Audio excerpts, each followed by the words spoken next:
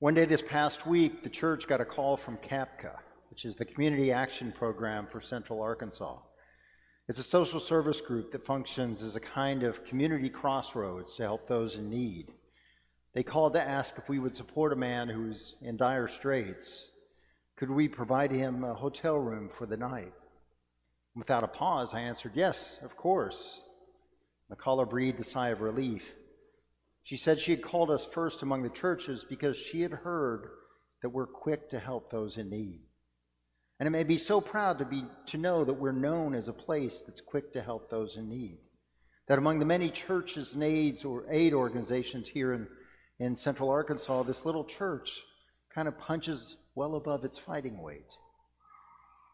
St. Peter's is known as a place to help those in need. I can think of few things I'd rather be known by. And drawing from the powerful imagery in today's Ephesians reading, I think we're putting on what is necessary to proclaim the gospel of peace when we do that.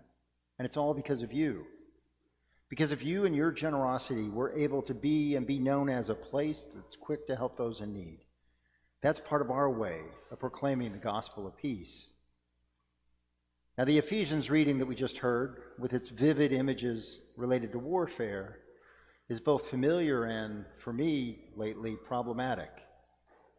See, we're called to take up the whole armor of God, to stand and fasten the belt of truth around our waist, and to put on the breastplate of righteousness.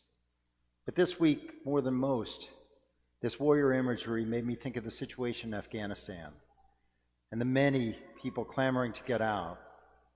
Another botched withdrawal that, for those of us old enough, harkens back to scenes in Vietnam and Serbia and Iraq.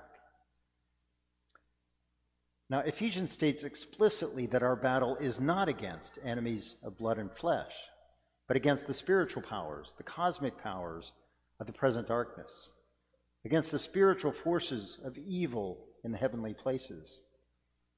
Yet we seem to find plenty of ways to make our battles against enemies of blood and flesh.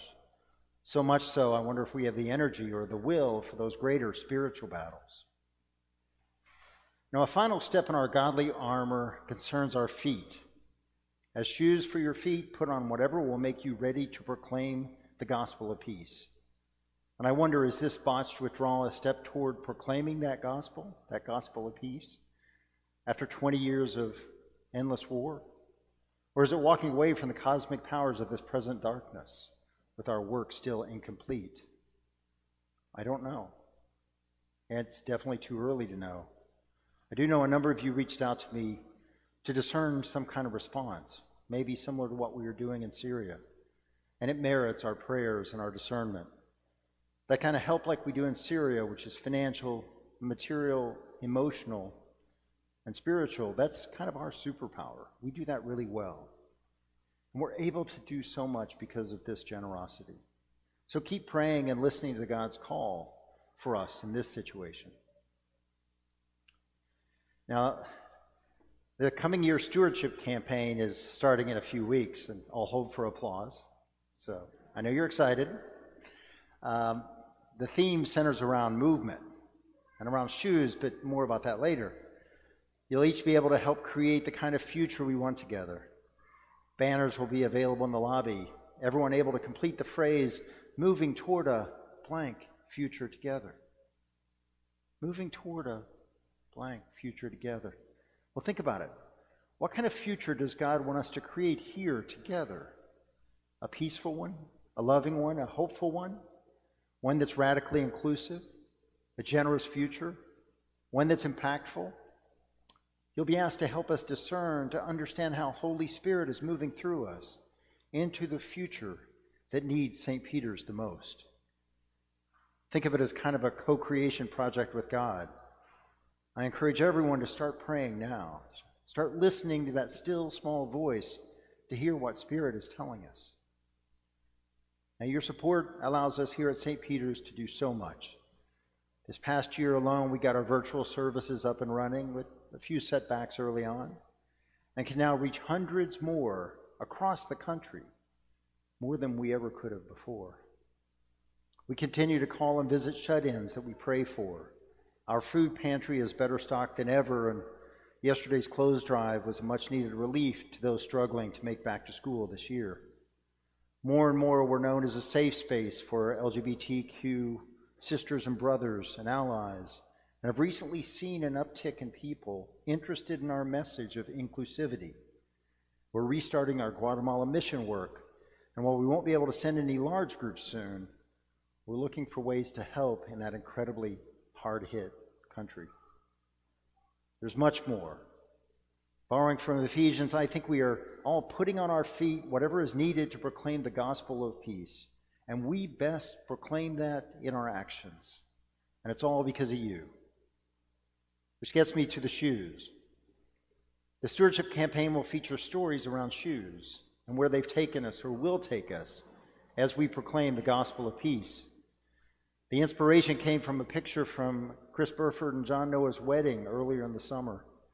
The shot features a close-up of their wedding shoes right next to the Walk in Love inscription in the Petroselli walkway.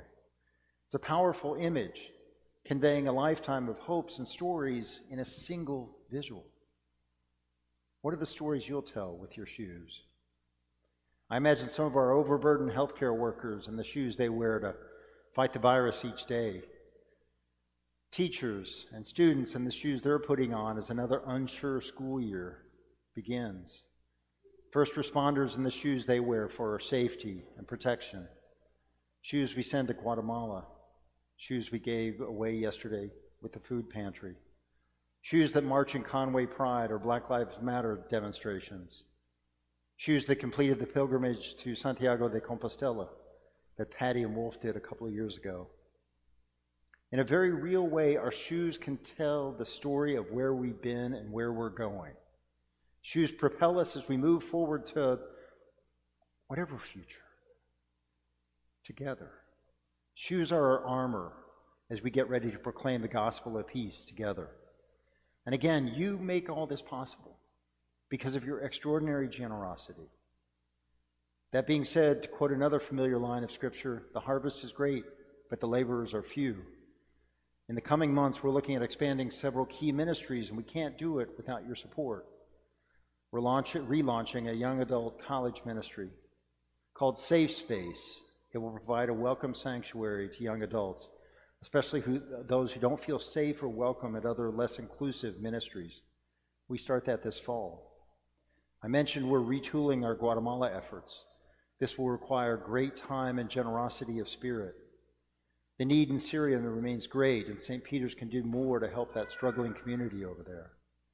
And as I mentioned, many of us are discerning a call in Afghanistan, either with the refugees who are coming back here or those left behind in newfound peril.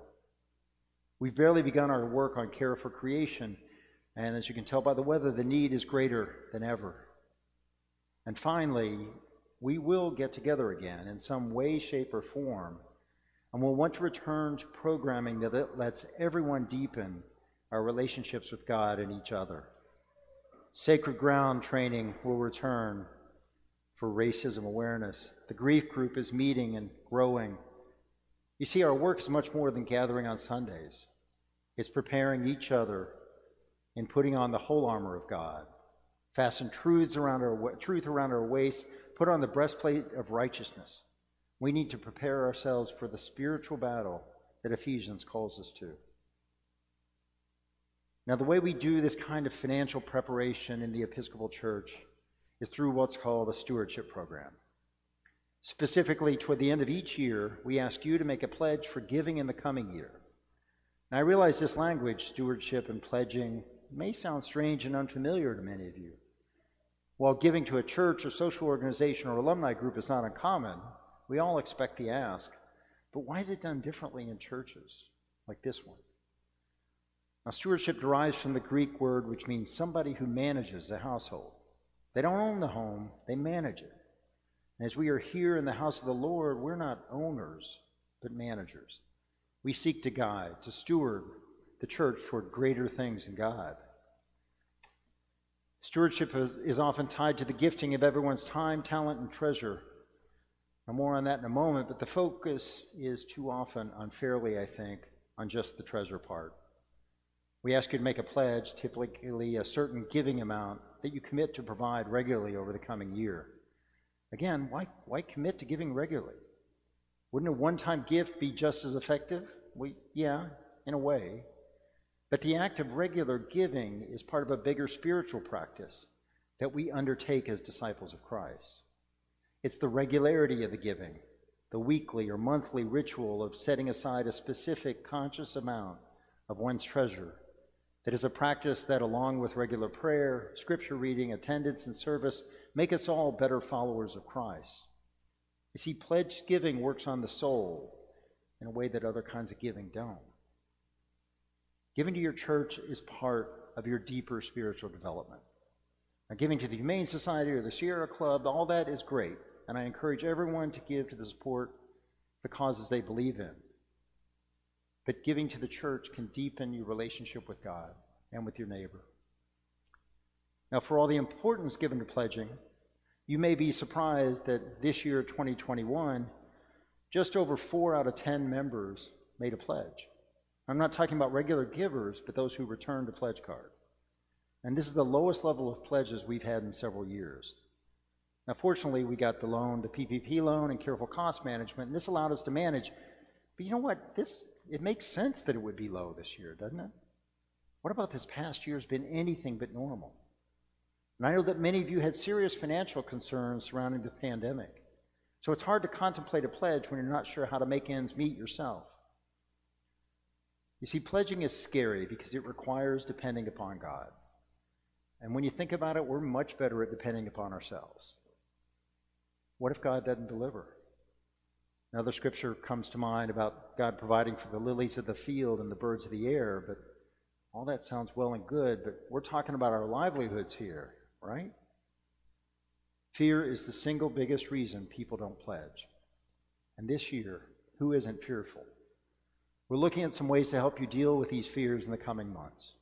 Things like giving a trial period this year to see if you can continue to thrive and give regularly. We also know that in today's economy, there may be months where your resources soar, while other months they dwindle. Maybe a simple commitment to give regularly, without specifying an amount, can help build a spiritual practice of giving. Finally, there are many of you who just don't have the money to spare. Know that we see you. Know that no gift is too small, but that said, you may choose to give of your time and or talent. Come help us in the office. Help us set up childcare during the service. Help us beautify the campus. All these things are going to be necessary as we return to some sense of normalcy. And all are spiritual practices in God's realm, and equally valuable. We'll find a way to engage you. St. Peter's is a special place, a place where I think we can all try to put on our feet what's needed to proclaim the gospel of peace. And it's all thanks to you. Let's dream a big future together. Then let's put on our shoes and move forward together toward that dream. I ask you, what kind of future do you want to create together? Amen.